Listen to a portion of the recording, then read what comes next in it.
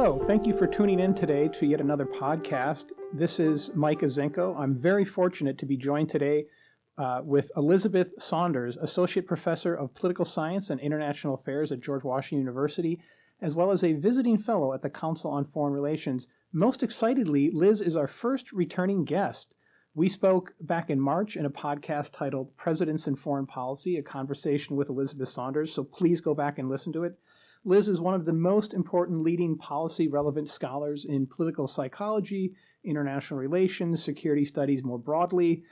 Two recent publications that I wanted to highlight from her that appeared at Monkey Cage blog in the month of November. The first was titled, What a President Trump Means for Foreign Policy. That was published on November 9th. And the second, How Much Power Will Trump's Foreign Policy Advisors Have, published on November 21st. Just follow all of her research on Twitter at Prof. Saunders. That's at ProfSaunders, or just Google Elizabeth Saunders.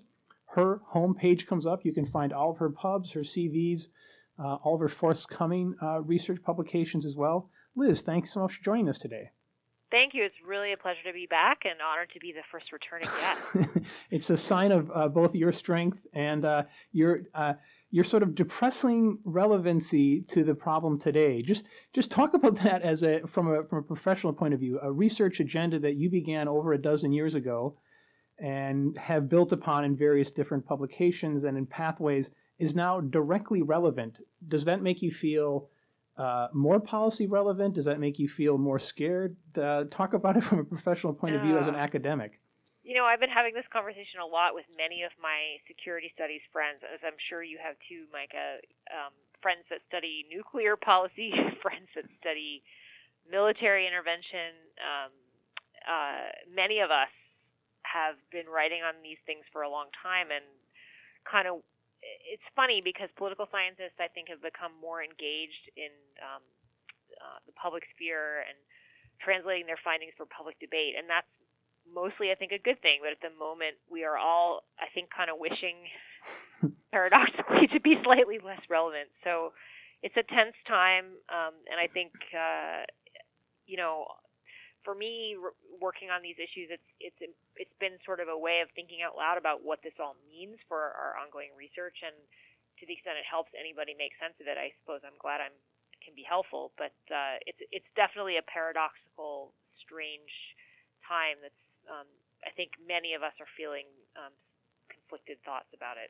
Well, I think it's tremendously important, and I'm certainly grateful that you take the time to do that, because there is an ideational basis and research findings that can support sort of everything that appears to be, it feels like we're at year zero, sort of like the Khmer Rouge right now, and we don't know what's going to happen on day one, but there are theoretical underpinnings. There's research to support sort of everything that a Trump administration may or may not do. So your contributions are needed now more than ever.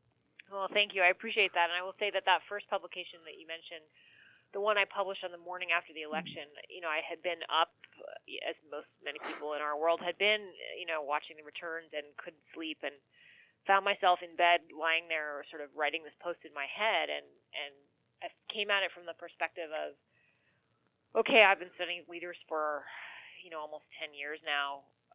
I sort of have a feel for foreign policy, at least, for what exactly this will mean. And I think it was probably the quickest post I've ever written. Wow. It came out in about, 90 minutes, and I sent it off. And I'm not usually the type to write quite that quickly. So, which isn't, I think it's just a measure of, there are many of us in the security studies community that have deep knowledge of what's going on behind the scenes, and that we never really thought we'd be playing out in quite such a public way. So we live in interesting times, to say the least. We do, and here we are, and we now have an interesting president. We have a president who has no elective office experience. Much of his private sector work is shrouded in secrecy and non-disclosure agreements. The public face of what he accomplishes is, as is true of any business leader, probably misleading. He has no coherent foreign policy agenda to speak of, in part because it seems to be personality driven and very dynamic. It can change with the next phone call. and his website sort of famously has very limited policy proposals. So in foreign policy, we can say he is inexperienced, and some of your research talks about the role of advisors around an inexperienced president. I mean, talk about how you imagine the role his advisors will play. So this is a great question, and I think it's a little instructive sometimes to understand the background of where people's research comes from. And so I'll just give you a little of the backstory about a forthcoming paper I have that looks at this question of inexperienced leaders and the role that their advisors play. Great, so yes. in 2014, I was asked to contribute to what is now going to be a special issue of the journal International Organization on the role of individuals in international relations and the new behavioral research that's been done. And I decided I would try to write a paper about groups because most decisions are made in groups of individuals, but we still don't really have a great sense of how individual foibles and biases and so forth kind of add up when you put individual people into groups. And so one of the questions that had been sort of at the forefront of debates in the public sphere and in political debates about foreign policy around the time, for example, that George W. Bush was running, and then again when then Senator Obama was running, is does it really matter if our president has very little foreign policy experience? Because the norm on both sides of the aisle, very much a bipartisan trend, is to nominate and then even elect people without very much foreign policy experience. So this is very typical. This is not at all atypical on either side.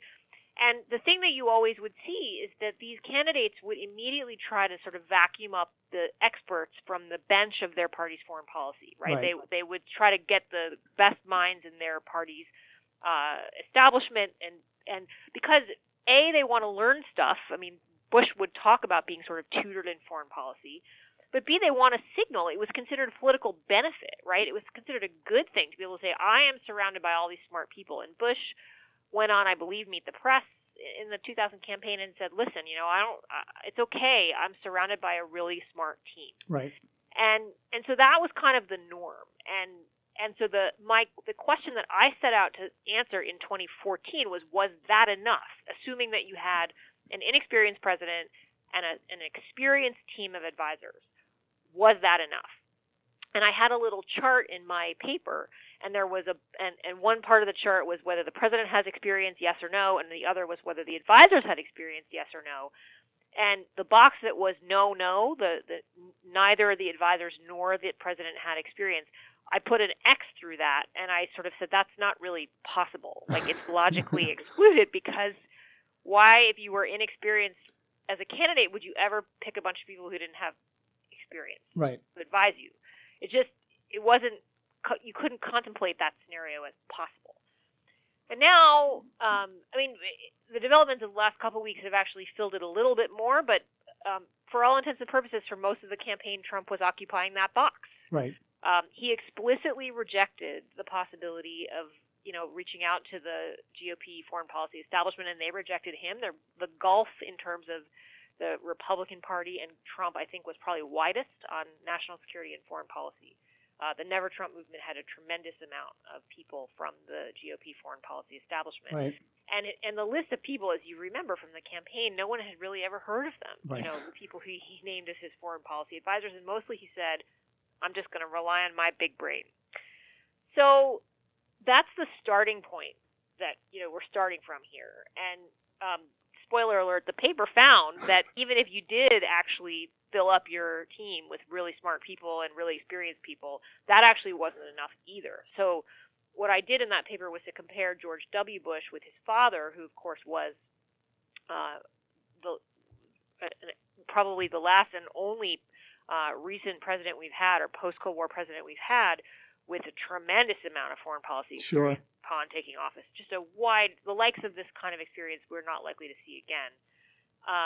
And the nice thing about that comparison is that many of the people who served, both father and son, were the same people in many cases, Dick Cheney and so forth, and also they had high-level foreign policy experience upon both of those presidents taking office, because the Bush 41 people had all served in high positions in Ford or Reagan. So you really could hold a lot of things constant in that comparison. And of course, they were both Republicans and from the same family, but one had, President Bush the elder had experience, and his son had almost none. And so, and they both intervened in the same place, Iraq. And so I compared the way that the same people approached those two interventions. And the really interesting thing that I found was actually going back to the 1991 Gulf War, because a lot of the same people, for example, Dick Cheney, saying things like, these war plans, they're not going to pass muster with the president. And the president will have all kinds of questions about this, and I can't take this to the president. Right. Because the argument is that, an experienced president casts a long shadow and over advisors, and they know that their work is going to get an independent check when they take these plans to the Oval Office, and the president's going to know what questions to ask, and it just sort of raises the stakes and the level of the quality of the work that gets done in a way.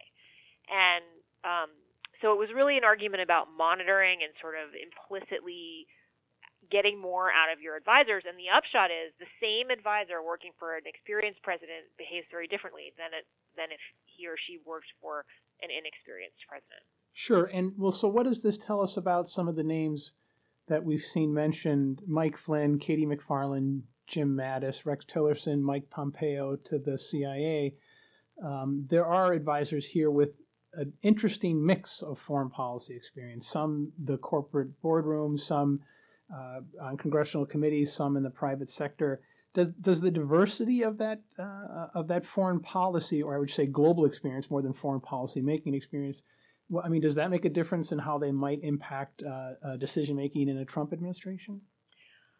Well, so it's a great question, and I think sort of one of the things that came out of my paper is that advisors under an inexperienced president are very empowered, and because they know they're not going to really be supervised by somebody with a lot of substantive knowledge. And right. Incidentally, in the course of doing that research, a fascinating finding that I found from the psychological world and those who study expertise is that it really doesn't translate. So just having expertise, say, in business does not readily translate to foreign policy sure.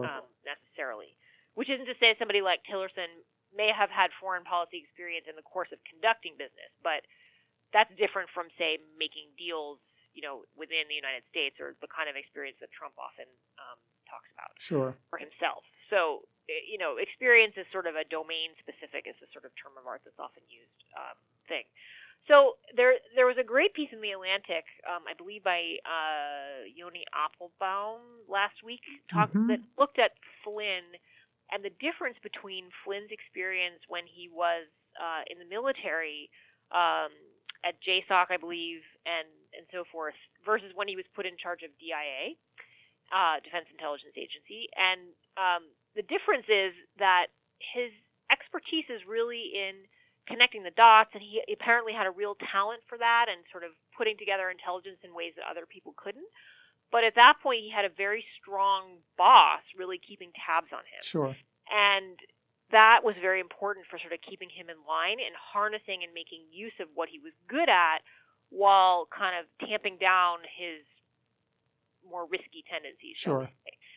When he was put in charge of DIA, of course, he didn't really have that kind of supervision above him, and he didn't do that well, as we now know, and was essentially forced out. And so if you now imagine the scenario of him going in to be the president's national security advisor, he's going to be tremendously empowered. He's not even subject to Senate confirmation, before he goes in. He'll be the central hub of, that's what the National Security Advisor is supposed to do, collating all this information, central hub of foreign policy and national security information coming to the president. And he's going to be working for someone who is not equipped to be that sort of, strong monitor who's going to keep him on the straight and narrow. In fact, it's the reverse. Trump will be reliant on him for all the information. And so we have some data on how Flynn did with and without this kind of strong supervision, and it's not encouraging. And the other thing that they've hinted at is they're going to shrink the size of the NSC by 75 to 80%, which would in effect centralize it even greater under the National Security Advisor, and would require that the National Security Advisor coordinates both implementation as well as advice coming to and from the various foreign policy agencies. Exactly. And so we can talk about the merits of shrinking the NSC, which actually many people on both sides of the aisle have thought would be a good thing to do. On the other hand, this may not be the moment where you want to be decreasing the amount of expertise Right. at the NSC. So, as you say, what you have here is a shrinking, centralized role with somebody who has not in the past been successful without some very strong hand of supervision, and has some really alarming. I think of all the national security names that have been floated, he's the one that really is the most alarming because of this sort of tendency to promote fake news and having tweeted out about Pizzagate, this terrible story that we in Washington, I drove by there with my children about an hour before the gunman sort of stormed into Comet Pizza. It's really, so that's the one that really just, I think it's no accident that he's being put in a non-Senate confirmable position, right? Sure. There'll be no hearings, there'll be no congressional testimony. Yeah. And you sort of wonder whether some of the scrutiny that's being directed at the other appointments is in a way trying to get at because they can't get at Flynn in the same way. So I think Flynn is really the one to try to keep an eye on the most, to the extent we can, as viewing it from the outside, because that is really a tremendously risky move, I think, for what that's worth. And so pivot to my favorite topic, uses of force. Your excellent book, Leaders at War, sort of demonstrates that presidents have pretty set ideas about threats and those perceived ideas or preconceived ideas about threats tend to shape their decisions to go to war. We don't know a lot about Donald Trump's. We know Donald Trump's vision of the world, and we know something about his opinion of alliances and sort of geoeconomics, but we don't know much about what he perceives of as threatening, other than this sort of use of ISIS and immigrant fears beginning in the summer of 2015. Do we have any sense of what he finds threatening and therefore when he may decide to use force? You are reminding me that I'm grateful that my book is already out, so I don't have to figure out in print the answer to that question, because Trump is he's testing a lot of people's theories in real time, but he's also confounding a lot of people's theories because it's just hard to keep track, right? So I will say that my reading on what Trump believes, to the extent he believes anything, is highly indebted to the writings of Thomas Wright. Sure, at Brookings. Who wrote an extremely prescient essay many months before the campaign ended. I want to say June even. Don't quote me on the exact date, but it was many, many months ago, saying everybody says Trump has no foreign policy views, but here are three that actually are go back, 20, 30 years, and everything else might be sort of twisting in the wind, as you suggested at the top. But these three are pretty consistent. One is that he's against free trade.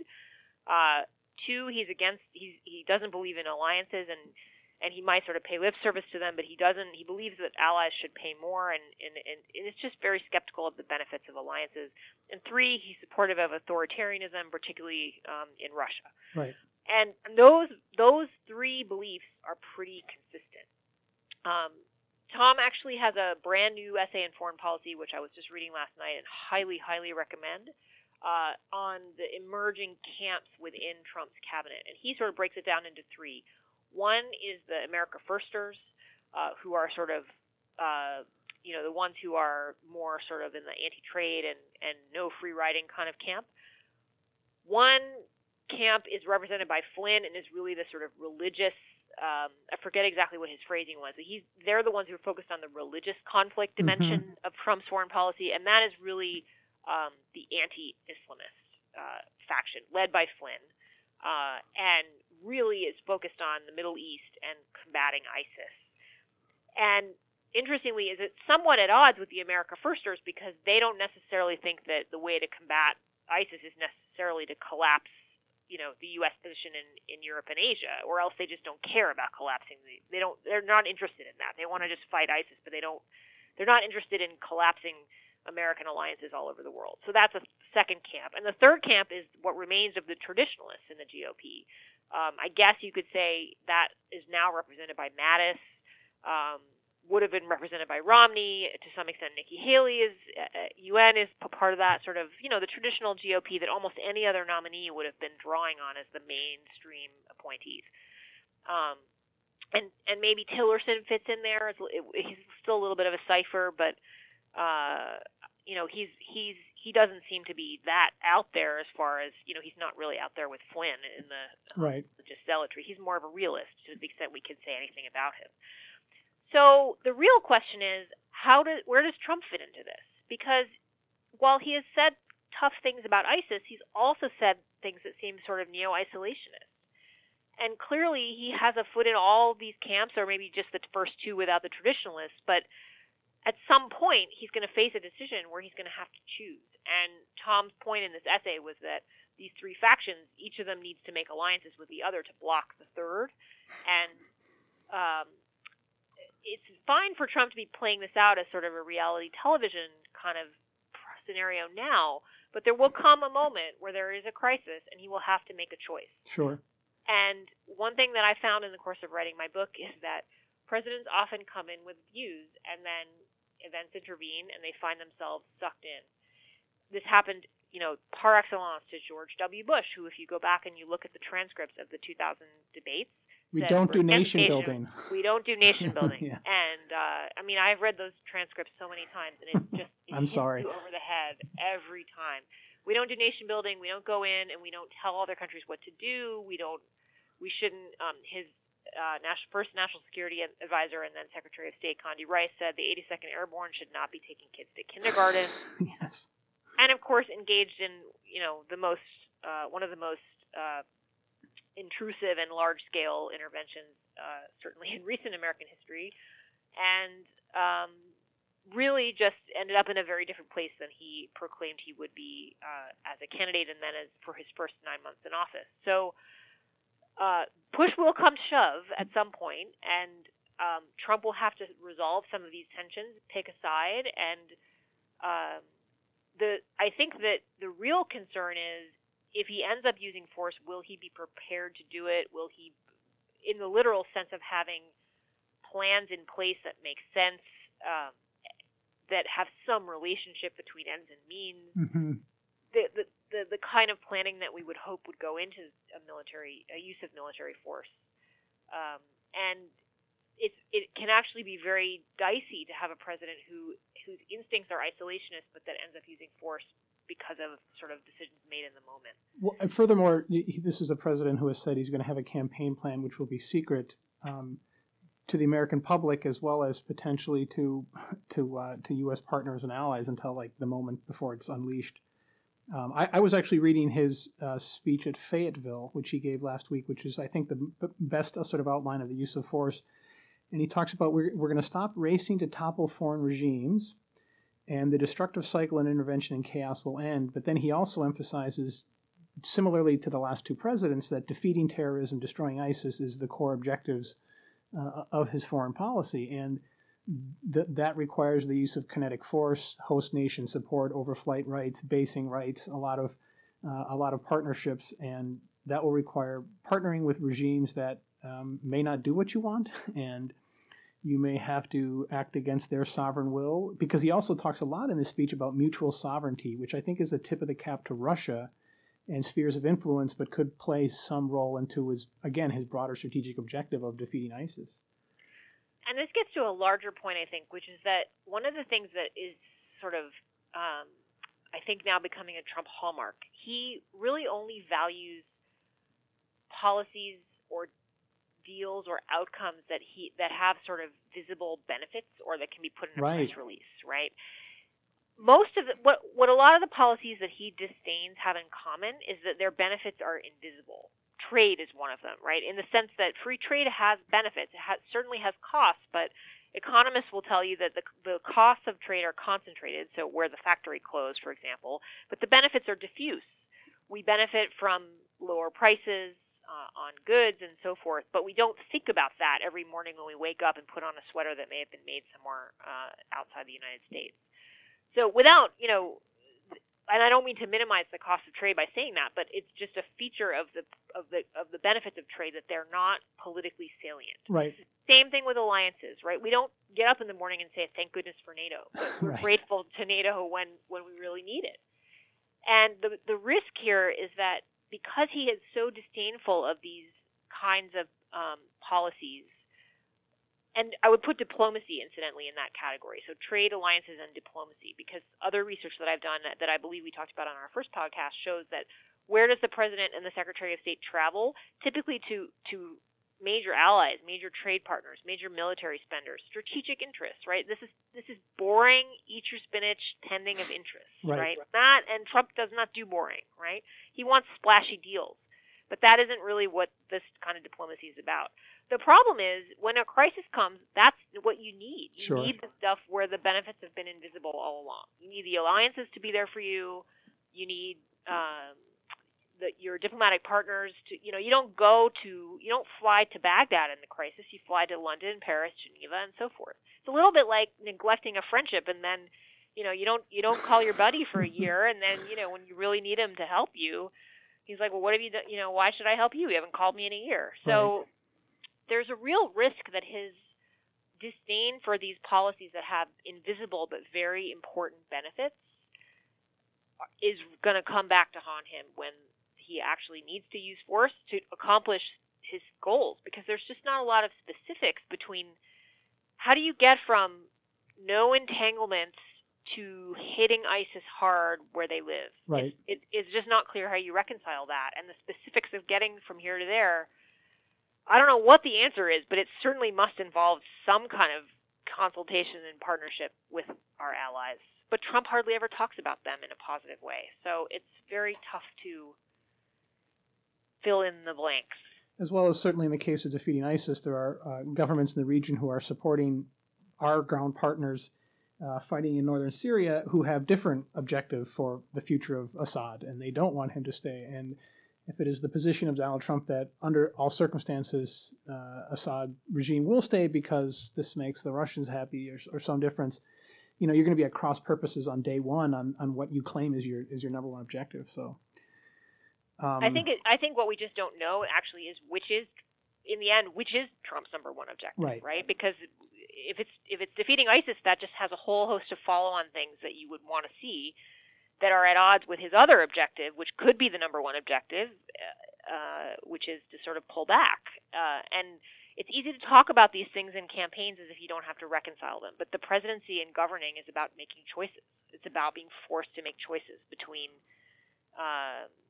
many options and making decisions about where you spend your money and where you send your troops. And that can be very painful. And this is not something Trump has much experience with, and he's in for a real reckoning, I think.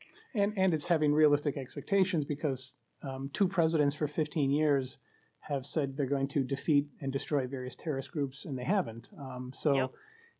When these groups exist, you're not getting a splashy deal. So just a thought, this was because we had traded email earlier about what to talk about, and one of the things that President Trump will inevitably face is a crisis. There will be an international crisis, whether it's U.S. sailors taken in the Persian Gulf by Iranian naval facility or a U.S. spy plane that gets brought down on Hainan Island off the coast of China. There will be some visible, highly well-known diplomatic crisis, and Trump will have to respond in some way. Talk a little bit about, we know a lot about crisis decision-making in normal cabinets, and we can read lots of his history when Bob Woodward and then memoirs get written, but we don't really know what crisis decision-making will be like in the Trump administration. I mean, how well prepared can you imagine he will be?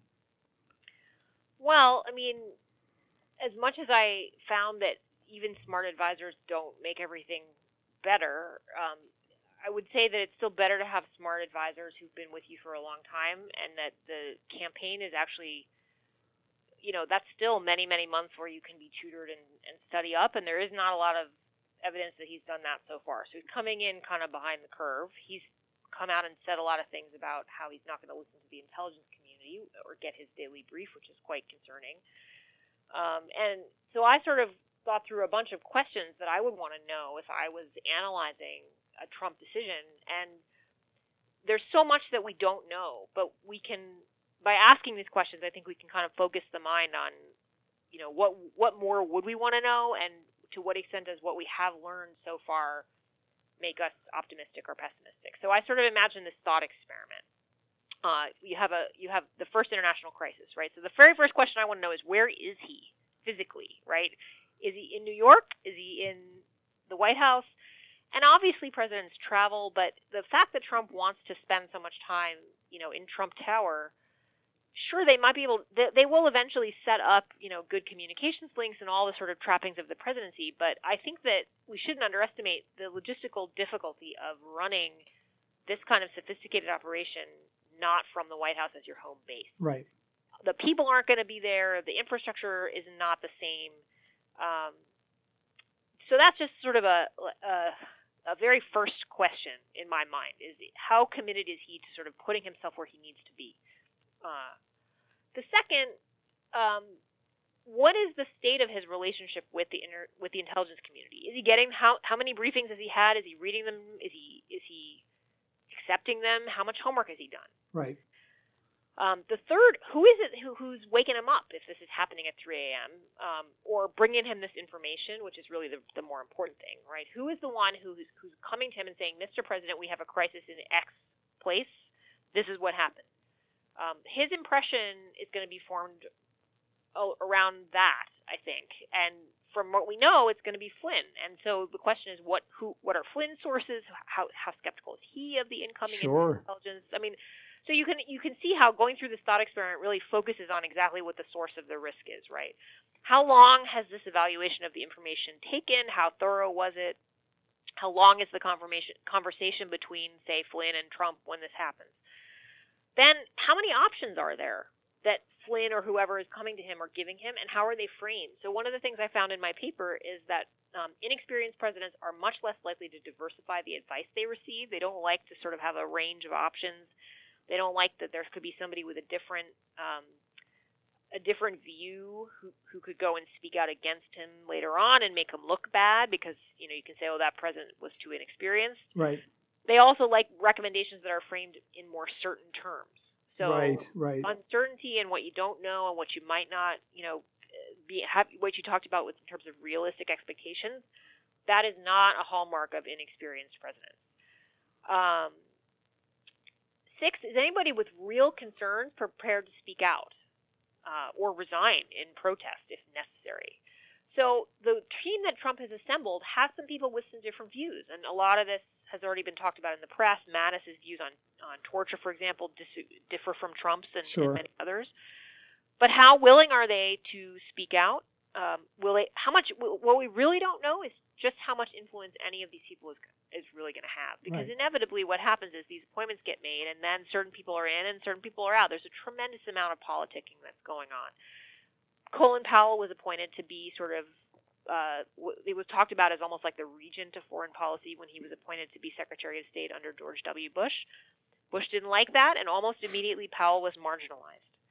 So just because you're in the administration doesn't mean you have, Trump's ear. I always remember the line of Jim Woolsey when he was the CIA director, and that guy flew a plane into the White House, and he joked he wished it had been him because that was the only way he could get a meeting with the president in the Oval Office. Yeah. So this happens throughout many administrations. Exactly. It's always the case that there's politicking and jockeying for the president's ear. But it sounds, if reports are to be believed, the tensions are already very high in Trump Tower. 7th, who is charged with executing this decision? Is it a military decision? Is it a diplomatic decision? Is it an IC kind of decision? What are they told about the answers to all the questions I've already asked, especially if they weren't in the room for the deliberations? And 8th, and relatedly, is there a record of this and who wrote it down? Right. Which is very important, obviously, for we analysts and historians who want to write about it later, which is the selfish reason to care about it. But it also matters for the staff follow-up and for any dissenters who might want to be able to point to that as to boost their credibility if something got leaked. Having a record is important for more than just history, even though it is important for history, too. That was famously in the case of Iraq when, or in other examples, when Donald Rumsfeld would leave cabinet meetings, he would go back and essentially rewrite what had just occurred to assure that the directives that came across the river into the Pentagon reflected what his beliefs were, not what had been decided at the meeting. So if there's not both a strong national security advisor and a clear record which everybody sees and everyone has to speak from that same page, there can be a lot more freelancing from entrepreneurial bureaucrats. Exactly. So everything I've just said, a lot of these concerns have already been expressed. And it doesn't necessarily mean that there's going to be a calamity on any one issue, right? There's still a tremendous number of wonderful professionals in our government who, they're patriots, they're competent, and I hope that they stay and do their jobs. And, bureaucracy gets a bad name sometimes, and standard operating procedure gets a bad name sometimes, but sort of this is a moment to appreciate it on many levels. But I think what we've learned has suggested that what this is sort of an increase in the systemic risk of the decision-making apparatus, right? That this is just a riskier foundation on which to make decisions. And the range of possible outcomes is greater, the range of risky mistakes that can happen is greater, and even if crises come out okay, if the other side blinks or we don't have a de-escalation with another country. Yeah, a de-escalation with another country. That doesn't mean dangerous things may have been happening behind the scenes that we didn't see. Right? Trump will probably tout it as a big success, but especially if he's disinclined to learn from the dangers that happen behind the scenes, and his comments on not wanting to take the intelligence briefing sort of suggest that, or if he gains false confidence from good luck, right, or from the other side just deciding that this is not worth it to escalate, that just means the risk is greater the next time, right? And so I think what this means is that the scrutiny of from the outside, to the extent it's possible, of the people who he appoints, the process he sets up, even the logistics of where he is and what his process is, it's not so much because of policy, right? We can talk about whether we disagree with policy, but he's the president, and policy is his prerogative, right? I mean, that's the bit about elections having consequences. This is more about the increased risk within the White House decision-making apparatus, and that is what I think, is part of my sort of focus and concern at the moment, because inevitably these things will cease to be hypothetical at some point. Very, very shortly. 35 some days. Yeah. So final question. Last time, as we end all discussions, we asked you for career advice to young people entering the field of international relations and political science. You said, find a topic you love, you will work on it for a long time. And you also told the young scholars, read widely. Beautiful advice. So we can't ask you the same question a second time. So this time, what advice would you give to peers in your field? What advice would you give to people like yourself, associate professors, doing policy-relevant research? What would you tell others like you today? Oh, good question. Well, I will say that I've had an interesting set of Twitter interactions this week with fellow security studies folks. And we've all been kind of reminiscing about what we were told about security studies when we went into the field. I don't know if you saw any of this. Yes. And I was remembering that in 1999, when I was thinking about getting into this field, I went around and talked to some people, and one of them told me, who shall remain nameless, that security studies was a dead field. Oh. And so and mine was one of many of this, type of comment in this Twitter conversation about how we'd all been told not to study X, right? And I mean, it's important to give advice to students about what does and doesn't make a good topic, and certain topics are more marketable than others. But I would say if you have a student who has a topic that they love, don't tell anybody that anything is dead, because in security studies, I think these things are cyclical, but nothing is ever really dead. As we're learning today. Yeah. Well, that reminds me, as you said this on Twitter, I'm reminding people to go follow Liz on Twitter at Prof Saunders. That's at ProfSaunders. You will be smarter for having done so. And just Google Elizabeth Saunders. Her website comes up first. You can see bio, CV, and all related publications. And keep an eye out for her next book manuscript, The Insider's Game, Elites, Democracies, and War. We look forward to reading that, which will summarize a lot of what we talked about today. Liz, thank you so much for joining us. Oh, it was really my pleasure, and I've learned a lot from you, and I appreciate your kind words, and I hope that I hope for citizens' sake that my work sinks back into some irrelevance. I never thought I would say that, but yeah, that's kind of how I've been feeling lately. Understood. Well, thank you so much for joining us today, and have a wonderful holiday. Thank you. You too. Best wishes.